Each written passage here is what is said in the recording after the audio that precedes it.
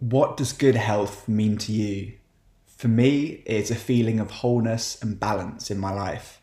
I am able to take on challenges and overcome them. My idea of health has evolved over time. Health and fitness, there are different concepts attached to these words. It should be where health meets fitness. This is an idea that I first heard from the health coach Joe DiStefano. It is about a balance.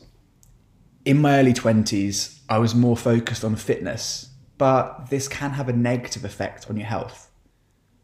Health should focus on your longevity and quality of life. I now listen to my body's needs. Your body is your first doctor, as it can tell you a lot about your health. It gives you signals all the time. I now invest my time in my health and the health of others.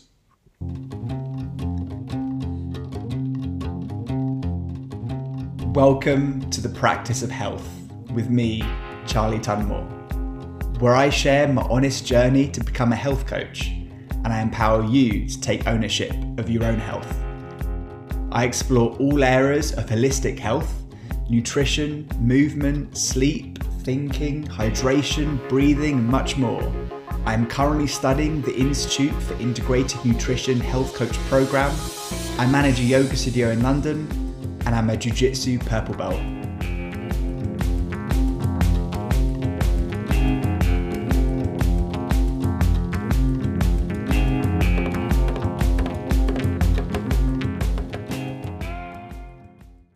Welcome. This is episode 2, Free Medicine. This week on the Institute for Integrated Nutrition, IIN for short, I learnt about the importance of investing in my health, and I also experimented with free medicine ideas in my own life. So, free medicine. The concept is something that I really try and live by and share with others. It is about going back to basics and keeping health simple. These are habits, ideas that are free to do or at a very low cost, but they can greatly improve your health. Start with the foundations of health that people have been doing for thousands and thousands of years, rather than start with paying lots of money for the latest biohack and supplements. Health should be accessible for all, not just for the people who can afford to pay for it. Now, those habits that I'm going to mention, they're not sexy quick fixes, and some of them will be challenging and will take time, but you need to think about your health long term. Walking in nature. Think about how much of today you've spent outside. How can you spend more time in nature and reap the benefits of being in a more relaxed state and increasing your low level of physical activity? This is especially important in the morning, as it will help you to sleep better that night. Why? Well, because going outside and getting the sun in your body will kickstart your circadian rhythm. This is your body's 24-hour internal biological clock. And what it would do, it will increase your cortisol and serotonin levels and decrease your melatonin levels. Next, we've got nasal breathing. I want you now to take 5 deep breaths in and out of your nose into your belly, whilst I talk about the benefits of nasal breathing. Go. And see how you feel.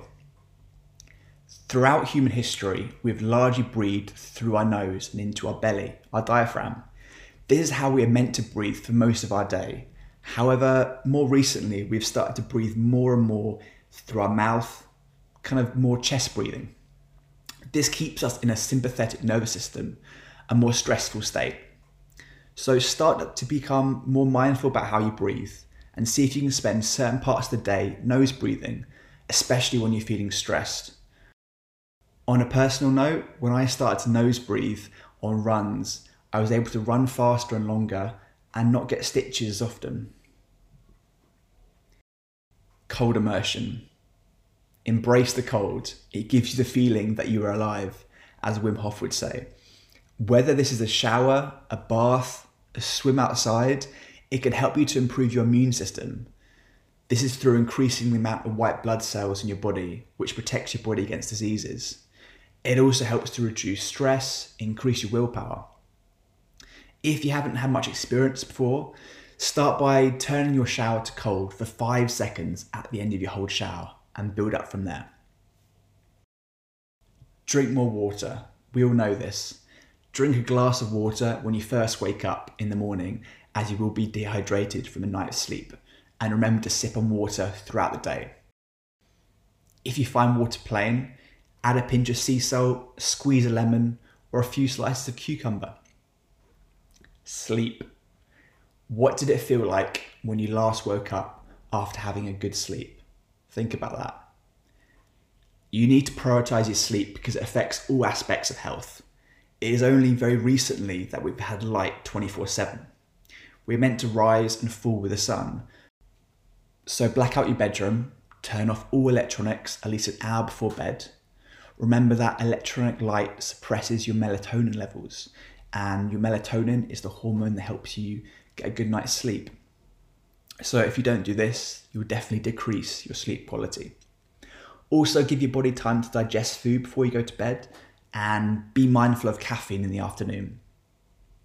If I eat too soon before bed, I often wake up in the night or won't have a great sleep in general because my body is still digesting the food and it's overheating. If you want to learn more about sleep and different habits you can put in place, I definitely recommend an author called Sean Stevenson. Fasting. This is an ancient practice. Many cultures and religions have used it. One of the main benefits is longevity, as the process of autophagy occurs. This is where your cells cleanse and repair themselves. This is especially the case for your brain health. Also, it helps to improve your gut health by protecting the gut against the negative impact of stress, and it gives a chance to rest and digest. There are many ways to fast.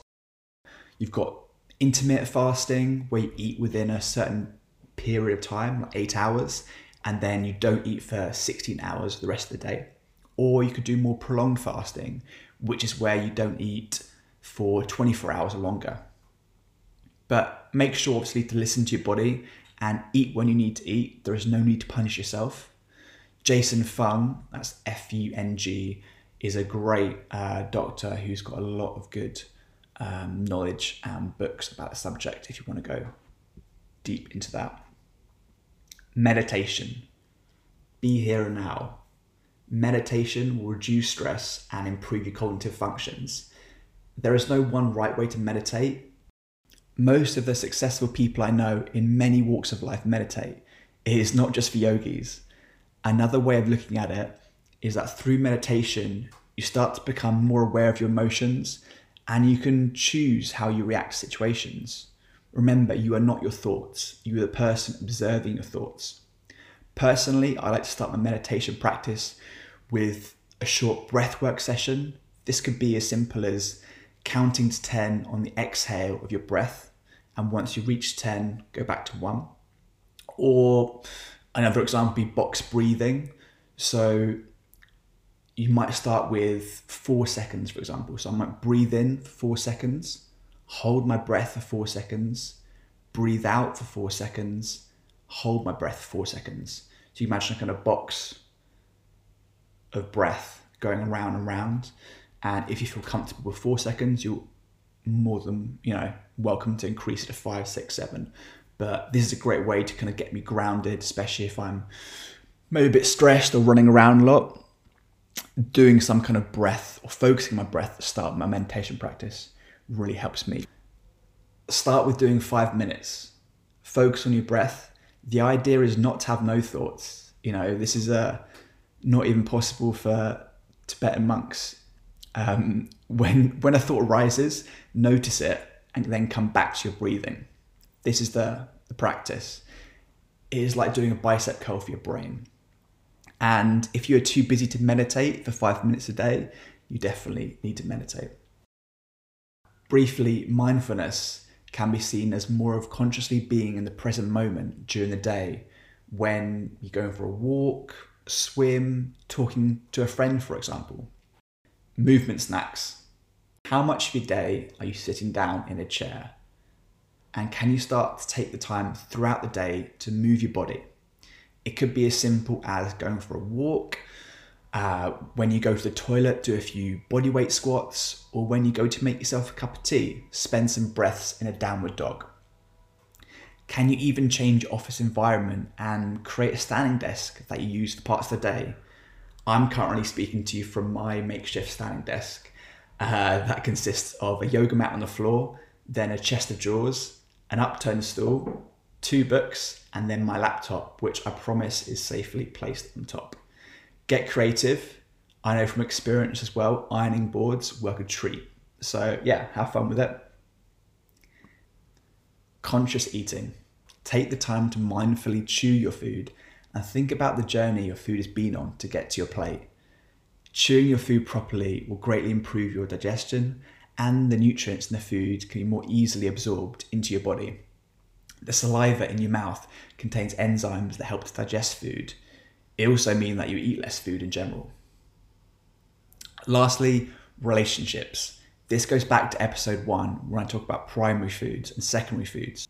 In our current epidemic of loneliness, what can you do to help others?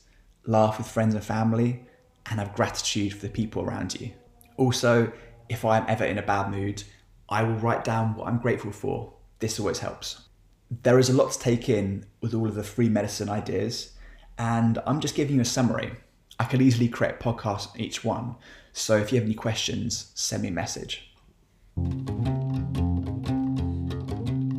Now, my health practices for you this week are: incorporate one of the free medicine ideas I talked about earlier. So we've got walking in nature, nasal breathing, cold immersion, drink more water, sleep, fasting, meditation, movement snacks, conscious eating, relationships. Once it has become a habit, start to focus your attention on another area. But do not try to change lots of areas of your life at once. Start with one. And start small. For example, if you choose meditation, start with 5 minutes, just focusing on your breath and set a timer. You could do this, for example, when you first wake up in the morning. And I definitely find it easier when starting a new habit to link it to a pre-existing habit. When you wake up, you might automatically go and get a glass of water. And straight afterwards, that's when you would meditate for 5 minutes. If you have any questions, or if you just want to let me know how wrong I was about something, you can contact me at charlietunmore, that's TUNMORE, @gmail.com. I'm not a doctor, so please do not substitute this information for medical advice. Thank you for listening. Please share this podcast with friends and family to empower them to take ownership of their own health. Health is a practice, not an idea.